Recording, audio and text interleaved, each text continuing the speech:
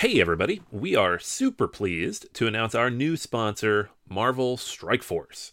Marvel Strike Force is a mobile squad RPG that allows you to battle with your favorite team of superheroes and supervillains in a fight to save the universe against threats like Doctor Doom and Apocalypse. The goal? Power up your favorite characters to complete missions, unlock gear and other resources, and beat other players in PvP modes such as Alliance War and Real-Time Arena. And the best part? Marvel Strike Force just reached its 6-year anniversary, which means free stuff when you sign up via our unique link in the description. The anniversary consists of weekly events and bonuses. Just complete each event and you'll receive special awards and skins. Make sure to log in each day and every week to take advantage of all the new characters that are being released specifically for this event. This will be Marvel Strike Force's most generous event to date, so don't miss out. If we have received a unique promo code for every new user, please follow our link in the description and use the promo code MAXPOOL, MAXPOOL. Again, anybody uses that code, it is unique for all new users. Check it out. Once again, thank you so much to Marvel Strike Force for sponsoring this episode. For everyone out there thinking about starting a podcast, let me tell you this. When we switched to remote podcasting 6 years ago, it was a headache.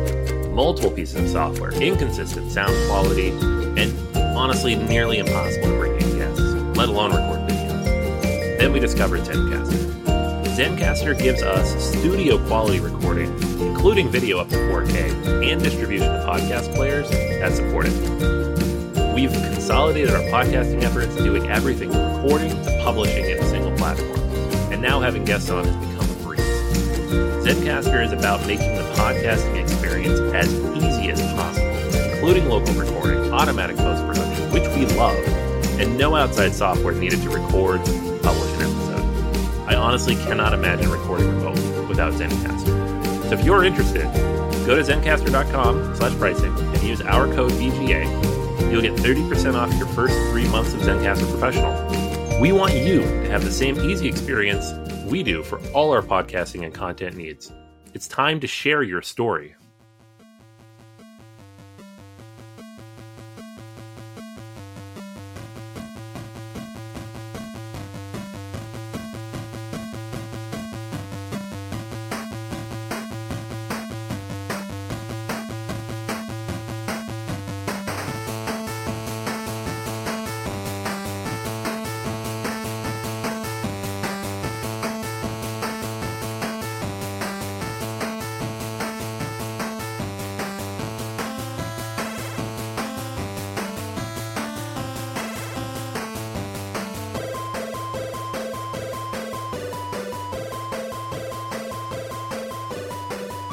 Welcome to Board Gamers Anonymous, the podcast about board gamers and the insane fun we have at the table together.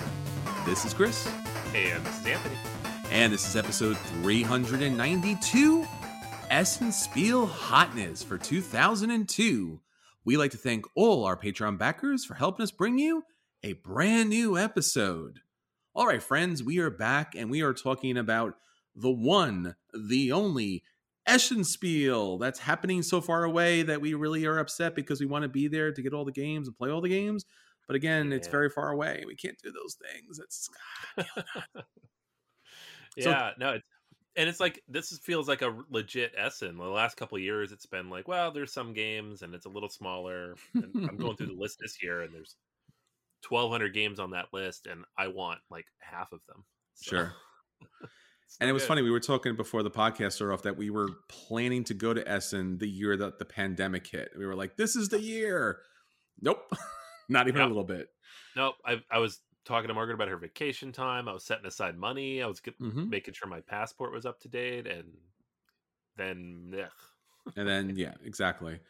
So, yeah, this is an episode of pain because we want to be there. We cannot be there. And it looks like an awesome show. So if you are going to be there, enjoy it, and then tell us about all the great things that we were not able to get to the table so we can be sad and cry a lot. Yes. Very much, very, very much so. But nonetheless, we will live vicariously through you as you enjoy all the games. But this episode, you can live through us as we talk about all these great games. And we're going to let you know the hotness so that hopefully you have an opportunity to order these games in advance before they all sell out. or at least you could put those on your holiday shopping list so that you get them to the table pretty soon. You know, give or take 1 or 2 years, depending on where you are. Right. Yeah. Yeah. The delay from Essen to actually getting U.S. releases, and I'm sure for other countries even longer. Yes. It's always so frustrating. She's like, that game looks amazing. It's from one of my favorite designers. Everybody will like this game. Mm-hmm. They're not going to release it forever. I don't Mm. know why. I don't know why they don't think in advance that people might want to buy an Uwe Rosenberg game, but they're going to make us wait.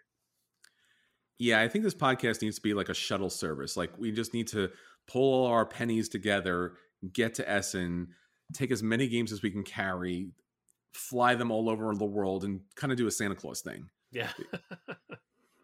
Shipping costs these days. We'll need a very wealthy benefactor to make that happen. Or 8 reindeers. I don't know. Maybe Yeah, that works these days. That's true. Yeah, that might be cheaper.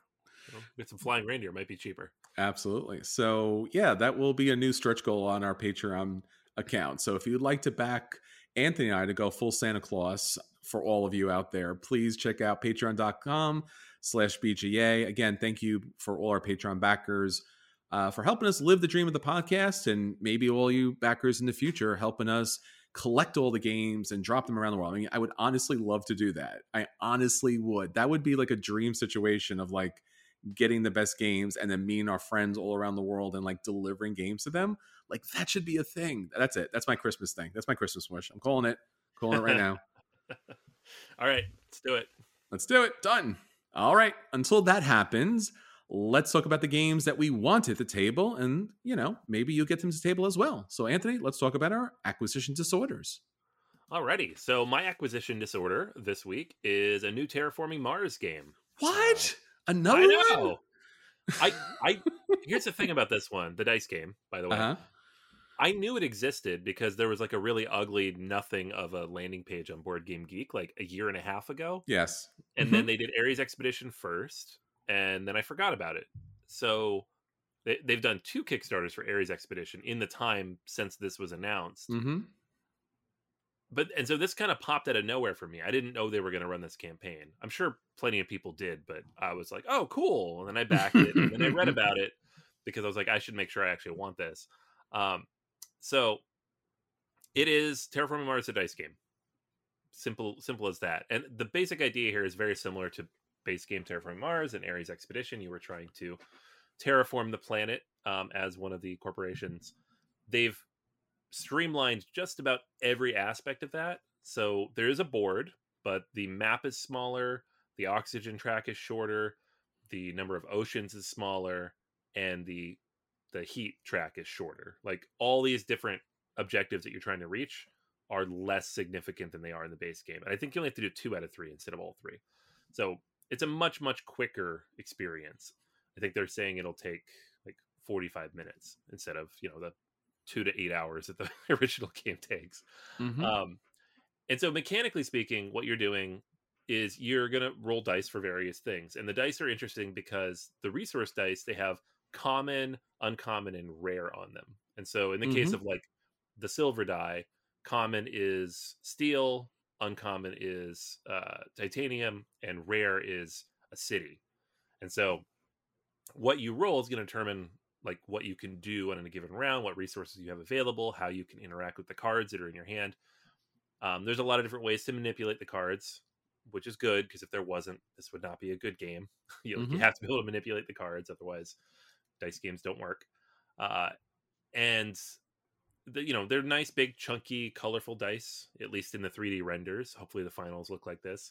The tiles themselves are, flat, boring looking tiles like the base game, so nothing surprising there. The one thing that I'm surprised by is that they decided to go back to kind of the original aesthetic on the card art. Sure. So the original game, quite infamously, has these clip art and stock image,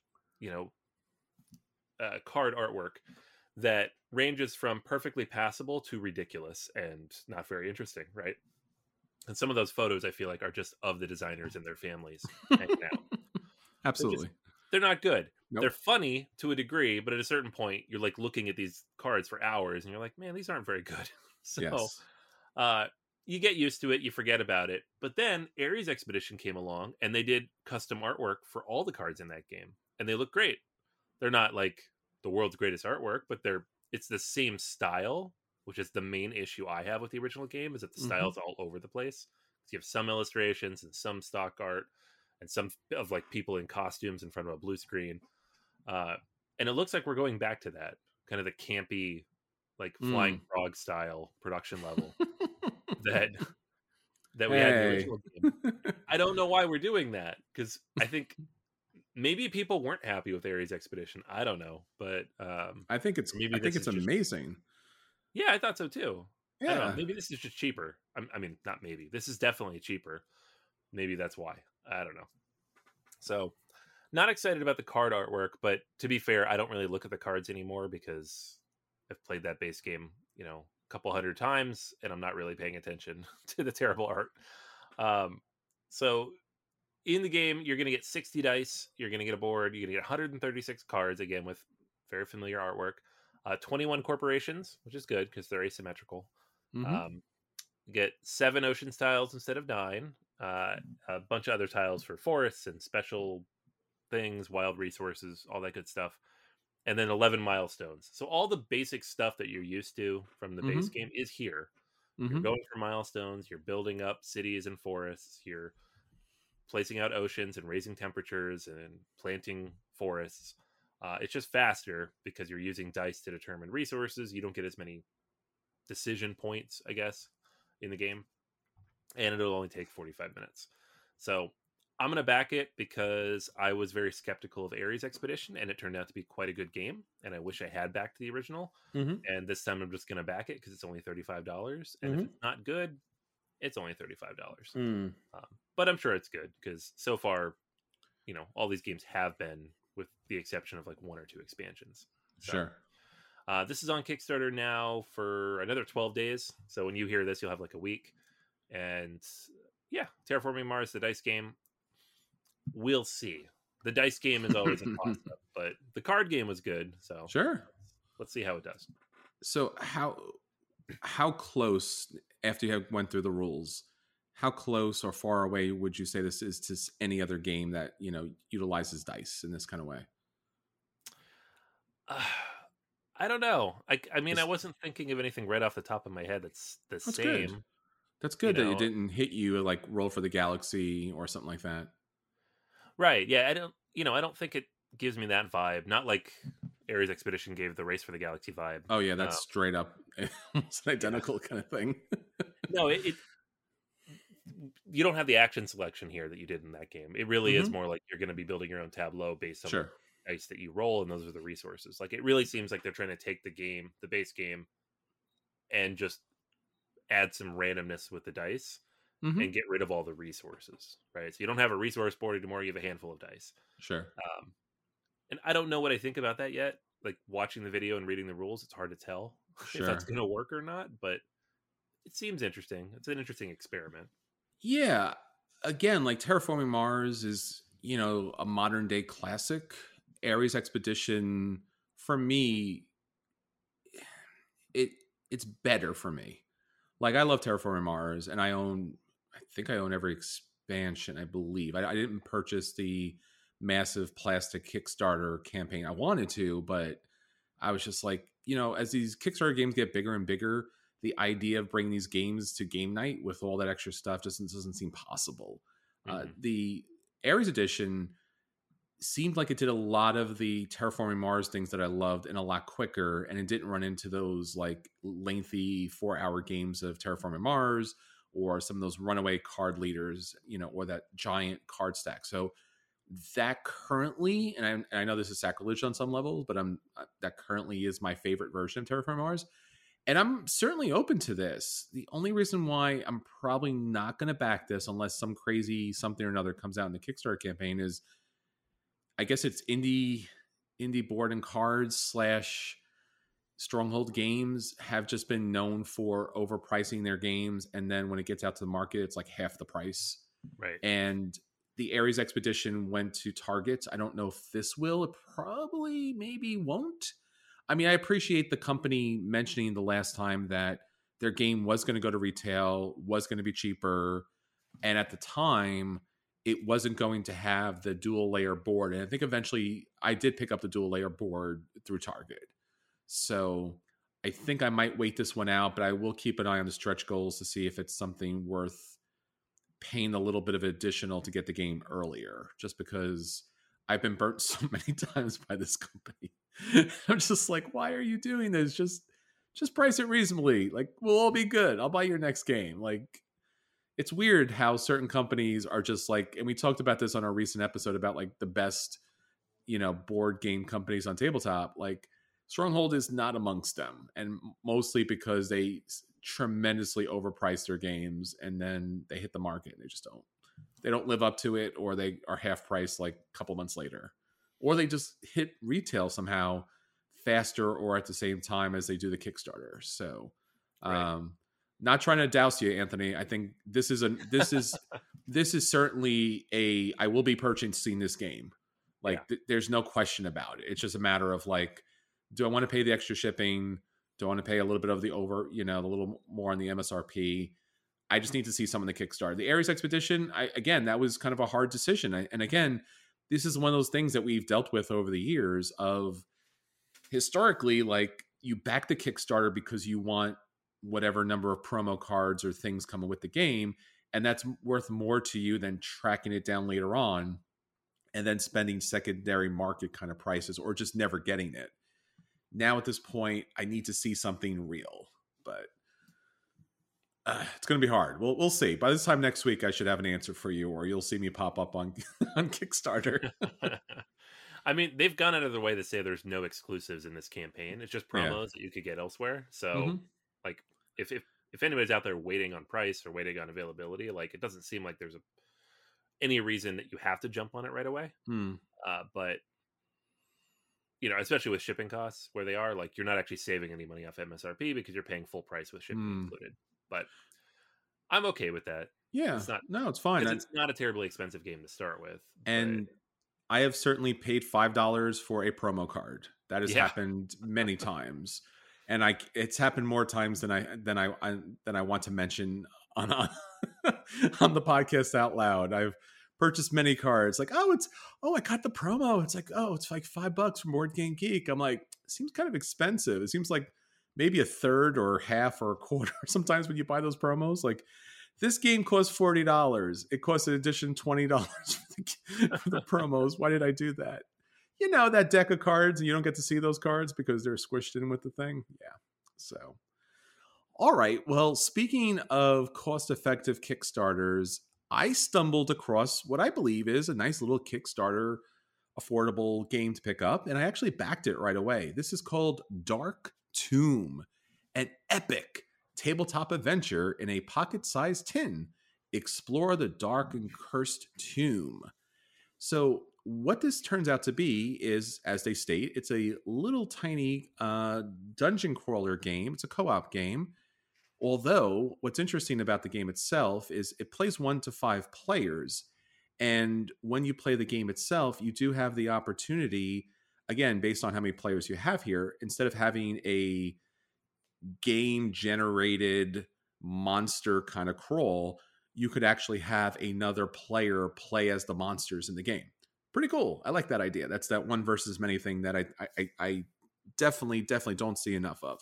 But basically the game is a stack of cards, a bunch of cubes, and a d20. Not that exciting, but nonetheless, you have an initial flip over card. You place out your player cubes on this tiny little D&D dungeon crawl map. And then as you journey through the dungeon, based upon other cards that are face down, as you come across those areas, you flip those cards up. You see what's in the tomb at that point. And there's treasures, there's monsters that you have to fight. And then there's combat in the game. So each of the characters are your classic D&D characters. A lot of the monsters are more or less kind of generic monsters. There's a little bit of a grid system on these cards, and there's attack lines in which you could attack the monsters and then they can attack you. And the artwork's pretty interesting. It's that kind of old throwback to the D&D era. And what I really liked about the game and what really sold me was that each of your each of your player character has these 2 cards. And throughout the game, what you're going to be doing is you're going to be selecting actions. So again, you have all of these actions available to you. You're going to select one of these 4 actions, and then later on, you'll have to take another action. But the actions are very much kind of like Gloomhaven. So there's move actions or attack actions, and then there's special actions based upon your particular character. There's also equipment you could pick up. There's weapons you could pick up. And basically what you're doing with the D20 is you're rolling your die, and based upon that and your modifiers on your particular character or weapon, you might be able to hit based upon the armor class of the monster. Same thing for the monster. They roll a D20 to see if they're able to hit you. And for me, this seems like a cute little co-op, but really a solo game in my I think in my play, it might be a thing. Unless you're waiting online, and then you could pop this open, lay it down on the floor or on a table, and you could play a little quick D&D kind of dungeon crawl campaign thing. So there is some story included in this. I will leave that to you to find out. It is currently on Kickstarter. It's $20 for the game plus shipping, which is fairly inexpensive. So I think it's something to take a look at. And again, I think it's a little innovative game that you might want to check out. This campaign wraps up on Friday, October 21st, 2022. Yeah, this game looks interesting. I had it on my saved list. I meant to go back over it and look at it a little bit more, but I love like the little tiny dungeon with the cubes moving around. Mm-hmm. It's cute. Yeah, it's something a little different, something a little simple, but I like the action selection on this. I think that's kind of interesting and unique. I don't think we're going to see many stretch goals in this because everything has to fit in the box, but nonetheless, looks like a little fun campaign. All right, Anthony, so that's everything we want to get to our table. Now let's talk about the games that did hit our table, and we'll let everyone know if those games are a buy, if those games are a play, a dodge, or in fact, the dreaded burn. So what do you have up for us this week, Anthony?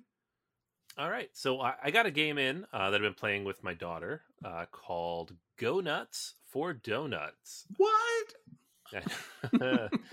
It's a drafting game, effectively. So kind of the Sushi Go was successful, and then somebody's like, oh, I'm going to make the same thing with donuts, which we've also seen with truffles, and there's a few other like food-based drafting games out there. Why is that not an actual thing when you actually eat food? Why does not food come to the table and then you have to draft it amongst the people at the table, like what you're going to eat? Why is that not a thing? It works the other way, but... Great idea. Yeah. I'll fight over it. Yeah, you get one of those giant appetizer platters, and everyone's like, yeah, I'll take the garlic fries. I'm going to pull that. What are you going to take? So, I don't know. Just saying. Oh, man. So this is donuts. It's all donuts. Okay. With a couple of exceptions. If you have enough players, you get like a milk card in there, too. Okay. But basically what you do is you will lay out a tableau of cards in a market based on the number of players. There'll be numbers on top of each of them. And then everybody has a hand of cards with all of the numbers that are available. So it's going to be one more card in the market than the number of players. If you're playing with 4 people, there's 5 cards. You'll have numbers in your hands, 1 through 5. And you will all simultaneously pick the number that you want, place it face down. You all flip them over. If only one person picks a number, then you get that card. You just take it. If multiple people pick that number, that card goes away. So nobody gets it. It doesn't stay there or anything. It just gets burned from the game. So it moves really, really quick. You're just trying to figure out what cards you want. And the fun thing with the drafting element is, and sometimes it'll kind of spiral out of control where you just keep picking the same card over and over again and nobody gets anything, which is not ideal. But it is interesting because it teaches, like my daughter who's 7, teaches her at this age how to think what I might want, so that she can block it, which I think is a very cool thing for the game to teach. Now, does it do that particularly well from like our perspective as gamers? Probably not. Like, I don't know that I would play this with anybody outside of my family, but for children and a family setting, I think it's a really cool way to make people think about that opponent reaction and how to get inside people's heads. So when you see the tableau of cards, you're like, oh, that card would be really good for me, but that card over there is really good for you. And if I pick that, then either, no matter what, you're not getting it. Either I get it or no one gets it. And that's kind of an interesting idea, right? Whatever card you pick, your opponents absolutely cannot get, no matter what. The card's either in front of you now or it's out of the game. So there's a lot of thinking through, like, okay, I really want to get a card so I can get some points. So I'm not going to pick something somebody else would pick, but they know that I want that card, so I'm not going to pick that card. So maybe I'll pick this other card, right? You like start thinking through all these different possible scenarios. The cards themselves, the scoring on them is fairly straightforward. You know, some are just worth points. Some are worth points if you have the most of them. Some are worth points if you have a set of them. Pretty straightforward, like set scoring stuff. Like if you played Sushi Go, it has a lot of similar kind of mechanics to that, although not nearly as intricate. Like Sushi Go is a better drafting game for sure, but this one is simpler. It was easier to teach, and my daughter now has taught it to everybody else in the house. Aww. So it's good for that. So I think if you're looking for a simple, easy, cute, like all these little anthropomorphic donuts, like drafting game, and Sushi Go is either a little too complex for your little ones, or you just want something different, Go Nuts for Donuts it's fun. It's not amazing. It's not the best game I've ever played. It's not even the best like food-based drafting game for children I've ever played, but it has a place in the house. And I think because of that thing where it makes you think about what other people are doing, and it is so tangible in front of you and not like a hand of cards, which is not as tangible. I think it does a really good job of teaching that element. So it's a play, definitely worth checking out, and I'd recommend anybody with kids in that like 6 to 9 range, check it out. Go Nuts for Donuts. All right, I have a quick little card game in the kid fashion of cooperative / solo card games. This is Lucia. It's based on a Scandinavian tradition that's celebrated on December 13th. As I said, this could be a co-op game for kids and parents, or primarily the way I kind of played it was a solo game. So the game itself is kind of interesting. Basically, you have this really cute little adorable artwork, and the object of the game is to get the characters on the card in the correct locations as they make a train order. Lucia needs to be at the front of the train, and all her candles need to be lit. The other characters and kids in the game, they also need to have their candles lit. And the Star Boys, another character in the game, they need to be at the back of the line. So there is a lot of moving of cards that happen throughout the game. So you have a deck of cards that have special abilities and action. Primarily, there's 2 actions that you're looking at. One is to light a candle, and the other one is to move cards. Based upon the color of the cards, you're going to be able to move certain characters across and around the train. And again, you want to get everyone in the proper order. There is cards in the game, our little gingerbread friends, that will actually extinguish cards. So you have to be careful as you move cards throughout the game. Again, this is very much a game experience more than it is a game. Again, it's a solo co-op game. Kids might find this entertaining as far as moving the cards throughout. The artwork, as I said, is very fun and interesting. But generally, it's a puzzle game for the rest of us. And that's Lucia. It'll be up on Kickstarter on October 1st. All right, Anthony, so that's all the games that we're talking about this week. Let's talk about the games that's going to be hitting Essen and hitting it hard. So there is some hotness that to be had and some hotness that we need to share. So not just the cards in Lucia. Let's light it up, my friend. What do you have for us on Essen Spiel 2022? All right. So we're going to do our super scientific use of the Board Game Geek hotness list, which is really just thumbs, which is completely manipulated by the publishers. Whoa. So you just said the quiet stuff out loud, bro. What's up with that? That's what we do. That's right. That's who we are, bro. Show. That's right. That's why no one likes us, because we say those things out loud. Yeah, we're speaking truth to power. That's right. No, it is helpful. Like when a game has 1,000 thumbs, regardless of what the company's asking people to do, a lot of people are excited about it. So that's a lot of thumbs, bro. It is a lot of thumbs. So we're going to go through the list. I'm going to skip over stuff that we've either talked about a bunch, that is not for sale, or that is not particularly interesting to us or we think the audience, because there are 1,200 games on this list, and we can only talk about maybe 20 or 30 at the most. So I know. I want to talk about. Can we not cover them all? Come on. Okay. All right. We get a pause. I'm gonna go get something to eat. I'm gonna take a nap. So I'm gonna power up. That's right. There you go. There you go. That's our whole weekend. We got this. So if you look Uh, at the actual time on this episode, you will know in advance if we got Anthony to do all 1,200 games. You never know. Spoiler, you didn't. It's okay. Aw, maybe next time. Yeah, next year. Get me next year. Ooh, that'd be nice. All right, so let's get going because there's a bunch on here. We want to hit a bunch, as many as we can. All 1,200. Yep. Nope. So first up, we got 11.99. Hamlet, okay, the village building game, designed by David Chirkup. So yes, sure.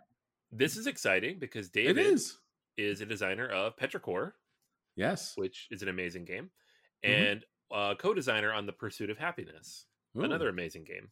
So this is coming from Mighty Boards, and it is a game about building a village, which there's a lot of games about like this, but this one looks particularly interesting. Has a solo mode by Nick Shaw and David Turchi, who do all the solo modes. Mhm. It was on Kickstarter once upon a time, and the people who've gotten it seem to like it. So I would actually love to play this game. I wish I backed it because it looks very cute and interesting. Mhm. And it will be available at Essen for sale. Do you think David Turchi is lonely? I mean, all these solo all the games, solo games, like every other designer gets to have like play testers and tons of people around them, and he has to be like the one person. He's like, no, you must stay away. I must be alone. It can only be a solo game. So yeah, It seems like it. Although he I does know. work with Nick Shaw a lot. Maybe they hang out. Oh, okay, bros, man, love it. Go ahead. All right. Next up, we got Lacrimosa. Ooh, I love Talked about this one a Yes, bunch. it's exciting. Yeah, this is designed by a couple people, Gerard Senchi and Ferran Renalius. Ooh, And it's coming from Devere Games, who often surprise us with amazing things. they keep upping their game every time. Like we've known them for quite some time, and they're just like, you know what, this year better. And I'm just like, bro, that's awesome. Yeah, I know. They actually have another game on the list that we'll talk about in a little bit, 1998 ISS. Mm-hmm. So it's a game about the International Space Station. Nice, nice. I'm super excited for. And they released previously on the Origin of Species, the Darwin game. Yes. Which was a fairly light game, but was interesting for what it was. Yes. So this game about the trying to finish the last requiem of Mozart, right? So his last conscious act on his deathbed, composing the Lacrimosa movement. So now you're trying to get it funded and get it out there. I love it. I love it. It's a game about Mozart. It's a game about music. There's not a lot of games about music. There should be more because it's such crazy, interesting part of history. Like these people were rock stars, right? Yes. And we don't have a lot of games about that culture. And I feel like we should have more. So same. I would love this game. I'm hoping they have it at PAX because last year Devere had their Essen stuff at PAX. So I'm hoping they have it at PAX. Next up, we have the Red Cathedral Contractors. This is the expansion for the Red Cathedral, designed by Ira C. and Shay S. from Devere again. And the Red Cathedral was a brilliant little game, like $30, tiny little box, but just like it packed a lot of punch for what it had. I really enjoyed it. And so this is an expansion that brings in contracts, which really, I haven't played it yet, but it seems like it's going to add a ton to that game because that game, you could move a lot of things and manipulate a lot of pieces, but it was all kind of moving in the same direction as you built up the cathedral. And now adding a contract element not only gives it like another dimension, but gives you something to do when you can't use the resources in front of you. So yeah, that's what this game needed, definitely. Yeah, so I'm excited for that a lot. Next up, we've talked about this one. I think you previewed this a couple weeks ago, actually. Woodcraft. Yes, right? The new Suchi game. Yeah, Suchi, what's up, bro? Yeah. So yeah, the questionable artwork aside, it's a new Vladimir Suchi game from Delicious Games, and you're making cute little stuff in the woods out of wood. It looks cool. Yeah, crunchy, super crunchy, people. Yeah, I don't know why you're forest people and not just like normal woodcrafters, but it's like the Caverna thing. Like, yeah, they're dwarves. Like, why? Why are they dwarves? Because I got bored with farmers. That's right. Because that's why. Oh man. All right. Next up on the list, we have Revive. I talked about this a few weeks ago. This is the new game from the Aporta team. So this is with designers who worked on games like The Magnificent, and Santa Maria, two great Mm-hmm. Euro games that kind of went under the radar here in North America. Mm-hmm. This is kind of a game that takes place in the future, and you're rebuilding civilization after humanity's been wiped out by whatever wiped it out this time. And it's like a big campaign based Euro game with asymmetrical powers, all the good stuff. So I'm excited for this. Next up on the list, we have Starship Captains from Czech Games Edition, designed by Peter Hofgaard. We talked about this a long time ago because I think Yes. we're both super hyped for this game. Super. It's Star Trek, the board game, but not really Star Trek, but kind of really, because Legally distinct Star Trek, but yeah, barely, Star Trek. barely Yes. legally distinct. Every time I look at this cover, I'm like, is that Star Trek? It looks like Star Trek. It's kind of every you know what the funny thing is? Everything in that game looks like Star Trek, except, and again, if you're a board game designer and you're making something in space, please, can we all agree to stop the space pirates as a thing? Like every space game that's cartoony always has space pirates. You had Starcadia Quest. You had another game I can't think off the top of my head, but which was a small card game about space and this too. Like I don't need a Captain Hook space pirate. Like it doesn't make any sense. Come on, like you can have pirates, just not cartoonishly eye patching ones. But we have that here, so it's here. I don't know, but I'm excited nonetheless. That's to show you how excited I am that even the space pirate thing is not keeping me back from it this time. Right. Yeah. No, I'm super excited for this. Mm-hmm. And not the least rich reason, it's CGE. They make good games. They make great games. Yeah.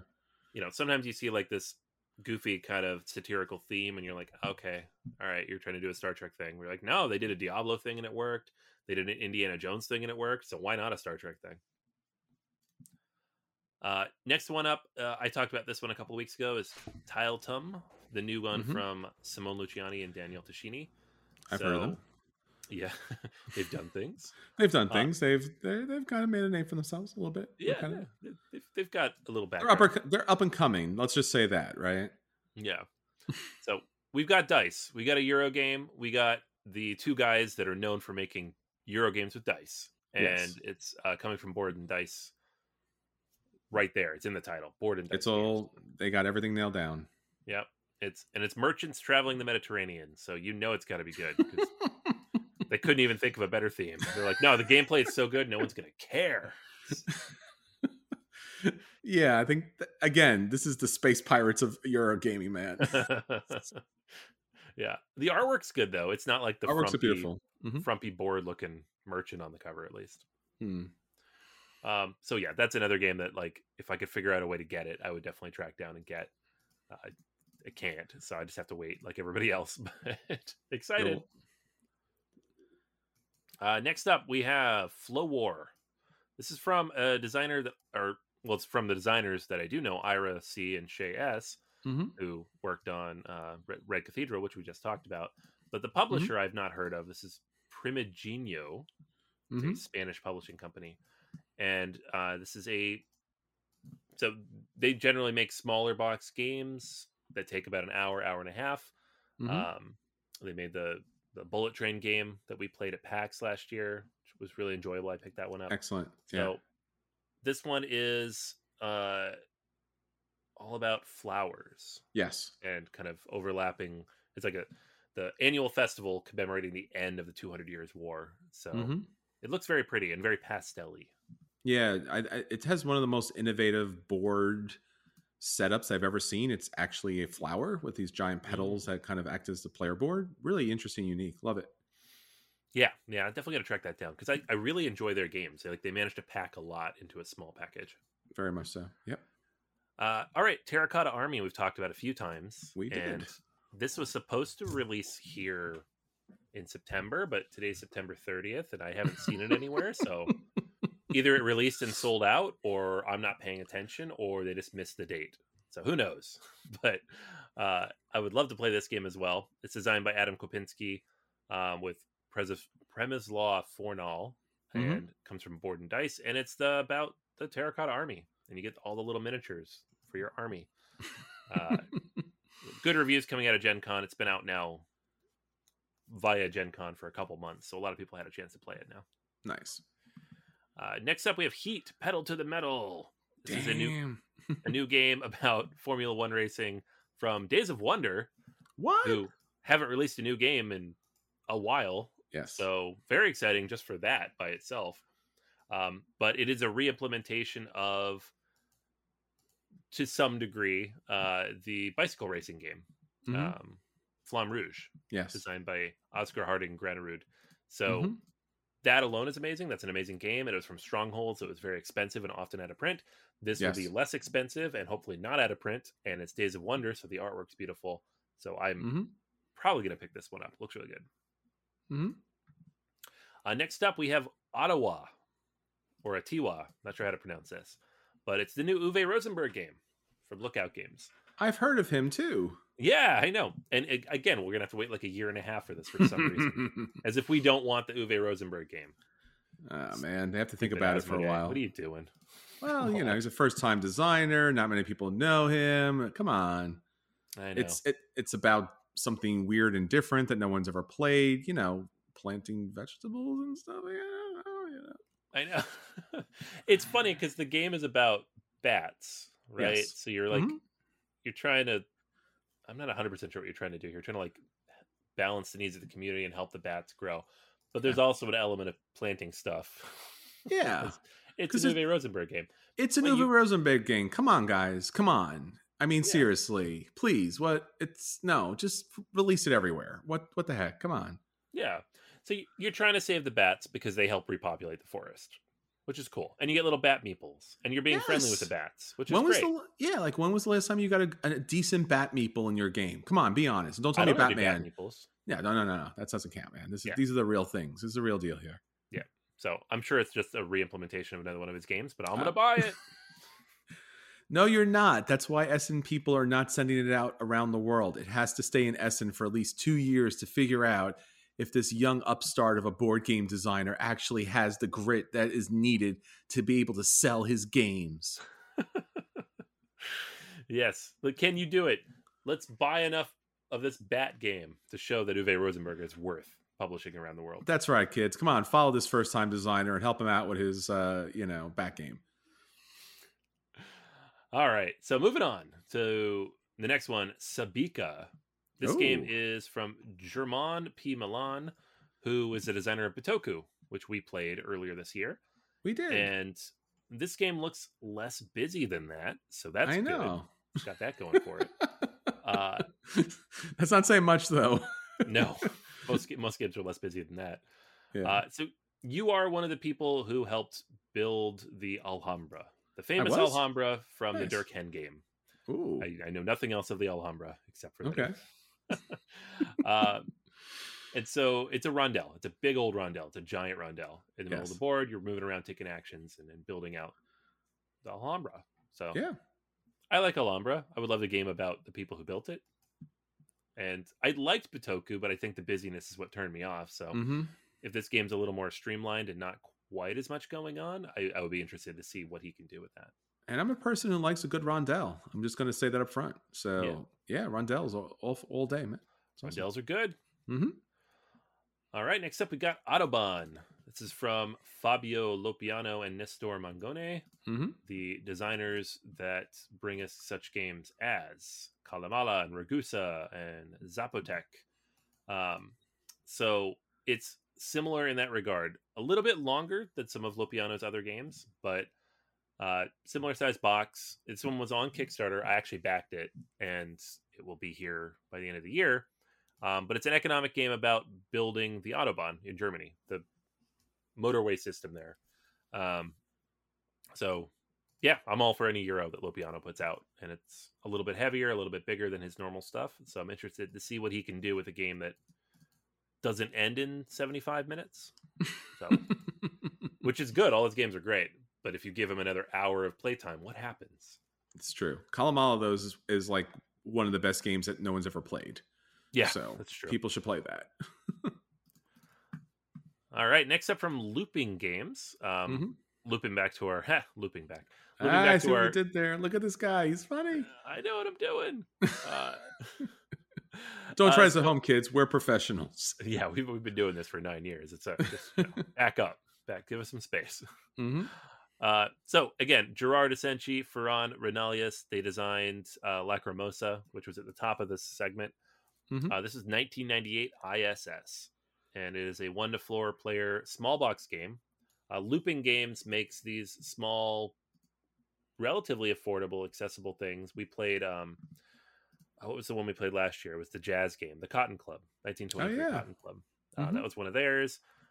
They also did 1942 USS Yorktown, 1987 Channel Tunnel. I really enjoyed as a small 2-player game. Mm-hmm. So this is one of those, and it is about the International Space Station and getting it up. Nice. So that's a cool theme. I love space games, so I'm all about it. That's another theme that I it's just amazing, considering that the global investment in the International Space Station, that there is not more games. Like there's 20 or 30 good games you could just build off this, just because you're building something in space and it's dynamic and it's different countries. Like this should be a common theme. It's kind of weird that it isn't. Mm-hmm. You know, it's kind of like the Mars thing. It's like, where would we go next in space? Like the International Space Station is like an amazing and, human achievement. So right. Yeah. All right. Next up, we have a 1-player game. This is Resist. It's from Salt and Pepper Games, and it is a 1-player game about leading a band of resistance fighters following the Spanish Civil War as they try to take back their homeland. So it's got some interesting artwork, a whole bunch of different mechanics mixed in, but it's only a 20 to 40 minute game. And anytime you say solo only and it looks like it has a solid production behind it, I'm just interested in checking it out, because you don't get a lot of those. Sure. Deal with the Devil. This is from Czech Games Edition. Matis Kotri, the designer of Alchemists. We talked about this before. It's a hidden role game, but 3 of the 4 players are hidden roles versus 1. So it's a inverse of the typical kind of tracking. Instead of 3 people trying to find Dracula, it's 3 Draculas trying to find you. I don't know. I don't know how they're doing this. God, that took a dark turn. So it looks complex. It uses a lot of different mechanics. It's got an app integration because that's Kotri's thing. So it's a little divisive so far, and it looks like it's pretty long and complex and a lot going on. But I would love to try this game out because it looks fascinating.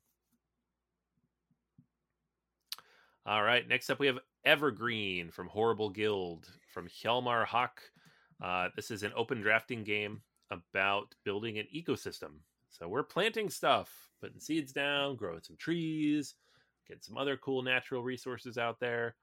With this big round board with little slots to place your tree meeples in there. And that alone, if that doesn't get you, tree meeples. Why not? So yeah, I'm excited about this. It looks cute. It's got a solo mode.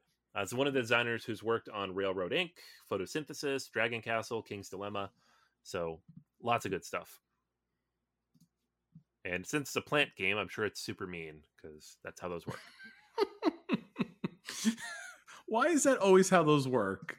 I don't know. What about trees comes off to board game designers as being super mean, other than the fact that since mostly every board game is, paper and cardboard, maybe the trees are like, I know you, I know what you do, or something.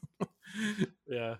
I don't know. It's a good question. Why are trees mean? They don't move. I don't know. They don't move. And actually, scientifically, that idea that they compete, for light is actually something that I think somewhat, again, forgive me, I can't think of all the research I've read over the years, but I think recently they were talking about how trees do share nutrients and stuff through a fungi network underground, and how evergreens and foliage trees kind of share and they communicate and protect. It's an amazing thing. It's not just that what you see on the outside. There's a lot of cooperative process on the inside. So trees are awesome. Just ask the Ents. They're awesome. So yeah. Unless you're Isengard, then they'll march on you because that's what they do. Mm-hmm. I don't know where to go from there. I know. It blew my mind. So next up, we got Terra Nova. This is the re-implementation of Terra Mystica in a simpler, more streamlined, shorter version. Uh, I can't remember if I pre-ordered this or not, because part of me was like, why does this exist? And the other part of me was like, I would like to try that. So I'll let you all know if it shows up next month, because I don't remember. But it's a different designer, kind of taking the mechanics from Terra Mystica and reworking them. And it has a lot. It looks similar in a lot of ways. You got the different player factions, you've got the little pieces, you got the board, but quicker, simpler, more streamlined, more accessible. We'll see if that means better or worse. I would imagine not better, but we'll see. Sometimes they surprise you. Moving on to the next one, we have Clever Forever. It's funny. I keep buying these Wolfgang Warsch roll and writes. They're all the same game. They just have like different ways of scoring, but I'm all in now. I got the other three. I'll take the fourth one. Why not? So, there you go. More roll and write. No, I'm fine. That's okay. I'm good. Yeah. No, that's cool. We don't need to go there. I think we maxed out those things. I'm sorry. I'm good. I think after you hit a Twilight Inscription, I think you hit the pinnacle of roll and writes, and I think it's just, we need to leave that alone for a minute. That's all I'm saying. It's like every game didn't need to be a legacy game. Not every game needs to be a roll and write. Just saying that. Just saying it out loud, people. Okay, so you know. You say that, but what if we had a draft and write or a draw and write of Orleans? Huh? No one's asking for that, bro. Huh? Come on. No one's asking for that. It's called Joan of Arc, Orleans, Draw and Write. It's a terrible name. It's a terrible name for a game. Why? Why would you do that? And honestly, I think the only thing worse is kind of the cover illustration. I get what they're going for. I get what they're going for. Like, I appreciate the idea of the art style, but it's painful. And Joan of Arc, poor, dear, sweet, historically somewhat accurate character person. God bless. Like, I don't know. No. No, there's not. No, I feel bad. No, don't. No. Nope. I'm not doing it. Yeah. I'm out. I love me some draw and writes, but I don't actually like Orleans that much, so I'm out on that regard. But also, I agree. I'm the opposite. I'm the opposite of you. I love Orleans, but I do not like roll and writes. So somewhere we meet in the middle. Yeah. Mm-hmm. All right. Well, neither one of us is getting it. So one of you people out there listening, tell us if this game is good or not, because we're not going to play it. No, we're not going to play it. We just somehow we met in the middle, coming from opposite ends. I don't know how that happened, but it did. Yeah. Completely different reasons for avoiding it. Absolutely different. All right. So next up, we have Puerto Rico 1897. The German edition, at least, is releasing here in the fall. This is the updated version of Puerto Rico that is, by all accounts, the same mechanically, but the theme has been updated to be less, I don't know, erasing of history, borderline racist, problematic. Less. Yeah. So yeah, I don't know. Well, it remains to be seen because I haven't actually seen the game in action yet. No, but if it works, I am inclined to support the effort to make games less shitty. I don't know. Like, can we make them less detrimental to society? Yeah. So this and Sky Mines and games like that, I'm like, yes, just keep it coming. Even if it doesn't quite work, I'll support it because we need more of this. We do. All right, next up on the list, we have Mosaic, A Story of Civilization. This is the Glenn Drover Civilization game that was on Kickstarter at some point. So it's card drafting, engine building civ game. I think the normal version is a normal price game, but they did have that Colossus version that was on Kickstarter. You can get that for like $200. Okay. Huh? No. Oh, okay. Moving on. Nope. All right. Moving on. Sorry, kids. Again, I've not played the game, so I can't speak to the game itself. I wish I did have the opportunity to play this, but all of my obsessive board game friends out there who back everything at, the uppermost length, none of them were on board for the extensive add-on cost for this. And I think it's a kind of a shame, because I'm sure it's probably a very good game, but it's just not going to get to because I think that there is a threshold for some of these things, and for them, they hit it and hit it hard. Yeah. Oh yeah. Yeah. I was out too, and I love Civ games, but I'm like, I Yeah, have no. enough like $100 Civ games. I don't need another one that I'm not Yeah, gonna and play. again, I think unless we're all committed as gamers to now be gamers from home, we're talking an enormous box here too. This is Yeah. a Terraforming Mars size box of a game. And again, I'm all for upgrading my games and making them the best as they can be, but the price and the size is sometimes, the downfall of the game. Yep. For sure. All right. So from a game that we're not going to play, another one, to one that I'm actually interested in trying out. We have Planet B. Mm-hmm. This is the new one from Hans im Gluck, the German publisher, and from first-time designer Johannes Natterer. Mm-hmm. And I love the byline. It's idiocracy, corruption, and a lot of dark humor about our future on Planet B. And I don't know if you're going to lead with idiocracy. I'm interested. I want to know what the game's about. So it ostensibly it looks to be a Euro game with some voting and market elements, Mm-hmm. where we're populating some new planet off in another galaxy, and all the people in charge are corrupt and being stupid, and you have to deal with all that nonsense. So I love politics and sci-fi because you can do all the funny things, and the people you're making fun of don't often realize you're making fun of them. It's great. Yeah, no, this looks great. I'm definitely playing this or backing this as soon as possible. Yeah. Sky Mines. We talked about this Mm-hmm. before. It's the reimplementation of Mombasa for Mm-hmm. Alexander Pfister. It's Mombasa in space. It's what we said, and they did it, and I will pick it up. You're welcome. Yeah, we did that. No, I mean, I feel like we kind of did because we were the only ones who were saying.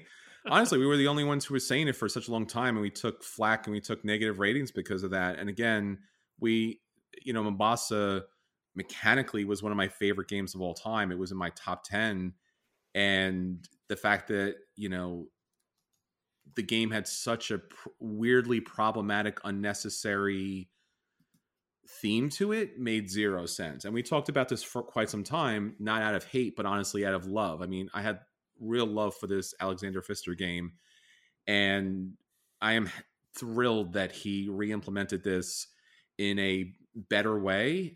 From what I can tell, some streamlining, some updates. The game is better in as far as the mechanics are concerned, and the theme just works. So we can have nice things, right? Usually we can't have nice things. This is something we can have nice things. So I don't own this yet, but I will certainly purchase this, and I'm really happy to get this to table soon. So yeah, thanks to him for doing the right thing here, and also I think with Mombasa he added an expansion to kind of correct some things. So I think that's all we can ask for anybody. Like, just do the right thing when you can. That's all we're asking. Yeah. So awesome. Mm-hmm. All right. Next up, we have a game that you didn't back this, right? 11, the football I manager game. really wanted to back this. Like, honestly, this was, sometimes when you see games, and I think this was on GameFound, mm-hmm. There's sometimes where campaigns just kind of push you over the edge. This is a re-implementation of the Thomas Jansen game he had done previously. I wanted to back this, but I hate to say this because we talked about Stronghold. Portal Games is guilty of this too. The game was just like exorbitantly. It was so crazily expensive. Mm-hmm. Plus the shipping on this. I was like, I am willing to spend a lot of money on this game, and somehow you found a way to charge so much that even my, just throwing money out the window is not enough to purchase this game. I don't know how you did it. They did it. I didn't get to back it, and I'm still kind of annoyed by that. So, yeah, I know. I don't regret not backing it for all the reasons you said, but I do want to play it. I mean, I still regret not backing it, but at this point, it's just like, you really have to do something significantly bad. Like, you really have to overprice a game for me not to back it. I'm just, yeah. And they did it, and he did it. So, but I'm really looking forward to hopefully getting a chance to play this. And again, hopefully it's a good game. Yeah, I hope so. All right, next up, a game that I'm like 99% sure is a good game. War of the Ring, the card game. So all the early feedback, the early reviews, everybody's like raving about this game. It just got delayed, the shipping in North America, because of all the nonsense in the world. So it hopefully will come by the end of the year now. But very excited to get my copy of this eventually, and get this to the table. Yeah, this is. I'm trying to be I'm just trying to manage my expectations with this. But if this could just be great, I would be so happy. I would just be so happy because I love War of the Ring, and it doesn't get enough table time. And even on Board Game Geek, when this game came out, War of the Ring, the board game, popped up on the Hotness because people were wondering what the reimplementation was for this. So this plays great. It gets more of the War of the Ring, the board game, to the table. And this looks actually to be a really great game. So I'm incredibly excited, and I'm hoping it lives up to my expectations. Yeah, me too. Mm-hmm. All right, couple more. First up, we have the Feld games, the City Collection. Who's this Feld gentleman you keep speaking about? It's I know. is he bros with that Uwe kid? Maybe. Oh, that'd be cool. It'd be cool to imagine like Uwe and Feld just like hanging out and getting a beer or something. I'd watch that action movie. I watched that buddy comedy. That could work. So Feld's games, there's 4 or 5 of them now that have been kickstarted at this point, and we haven't seen any of them yet. I backed all 4 of them, and recently they're like, "Hey, we're going to be shipping this." I'm like, "Sure you are, kids. Sure you are. It's fine." You keep saying that, but we don't hear it. I mean, they must be shipping soon because they are selling some of them at Essen. So they're going to have Amsterdam, they're going to have New York, Marrakesh. Forgot the 4th one, but they're all very expensive if you didn't already back them. So like I think they're $100, $125 a piece. Look, as I said, I spend a lot of crazy money on, especially the Kickstarter GameFound kind of games. So like, again, Pearl Games, come on, bro. Step up your game. I back these. So like, it's crazy money, bro. Like, just all I'm saying. I'll do it. If you don't make it really hard to say yes, I'll do it. Oh, man. I jumped off on the second half, so I'm going to have to borrow your copy of Marrakesh because apparently it's good, which is annoying because I didn't back that. Well, who do you think I'm going to play these games with? That's true. Just like the local people down the corner. Hey, you want to play a Euro game? That's Stefan Feld? And they're like, sure. It's got a cube tower. What? Exactly, kids. Oh, man. All right. And then the last one, because we still don't know anything about it, and I want to know more about it, but they still haven't told us. But it's going to be for sale, so we're going to find out soon. King of Monster Island. This is the new version of Monster Island. The new version of King of Tokyo from Richard Garfield and Yellow. And it's cooperative. So how does that work? I want to know. Tell me how that works. They have not told us how that works yet, really. We have some sense, but not enough. So it's going to be releasing soon. It's coming out in the US. There's no date yet, but eventually. They say it's on the water at the moment, so it'll be here at the end of the year probably. I'll pick this up. My kids love King of Tokyo. I love the idea of a cooperative version because the problem with King of Tokyo in my house is that as soon as someone dies, it devolves into fighting, like actual real world fighting. Where like you killed my monster. I'm like, yeah, that's the game. That's what you were supposed to do. So I won't have to pretend to lose anymore. I can actually play the game. It'll be fun. Taking time for the kids. That's always a nice thing. Yeah, certain games. Yeah, this. I think I did a preview of this way back when. This is interesting. I'm not sure. I think that they're thinking of this as for big box stores. So just like King of Tokyo hit out there and did quite well, this could be another game. And again, it is somewhat reminiscent of Monster Island, the Godzilla kind of movie where all the monsters are hanging out there and just fighting each other for fun. So yeah, this could be the smash hit for the holiday season if they can land this one. So yeah, looking forward to it. All right, everyone. So that's everything for this week. Until next time, this is Chris. Hey, and this is Anthony. And we'll save you all a seat at the table. Take care, everyone. Bye. See ya.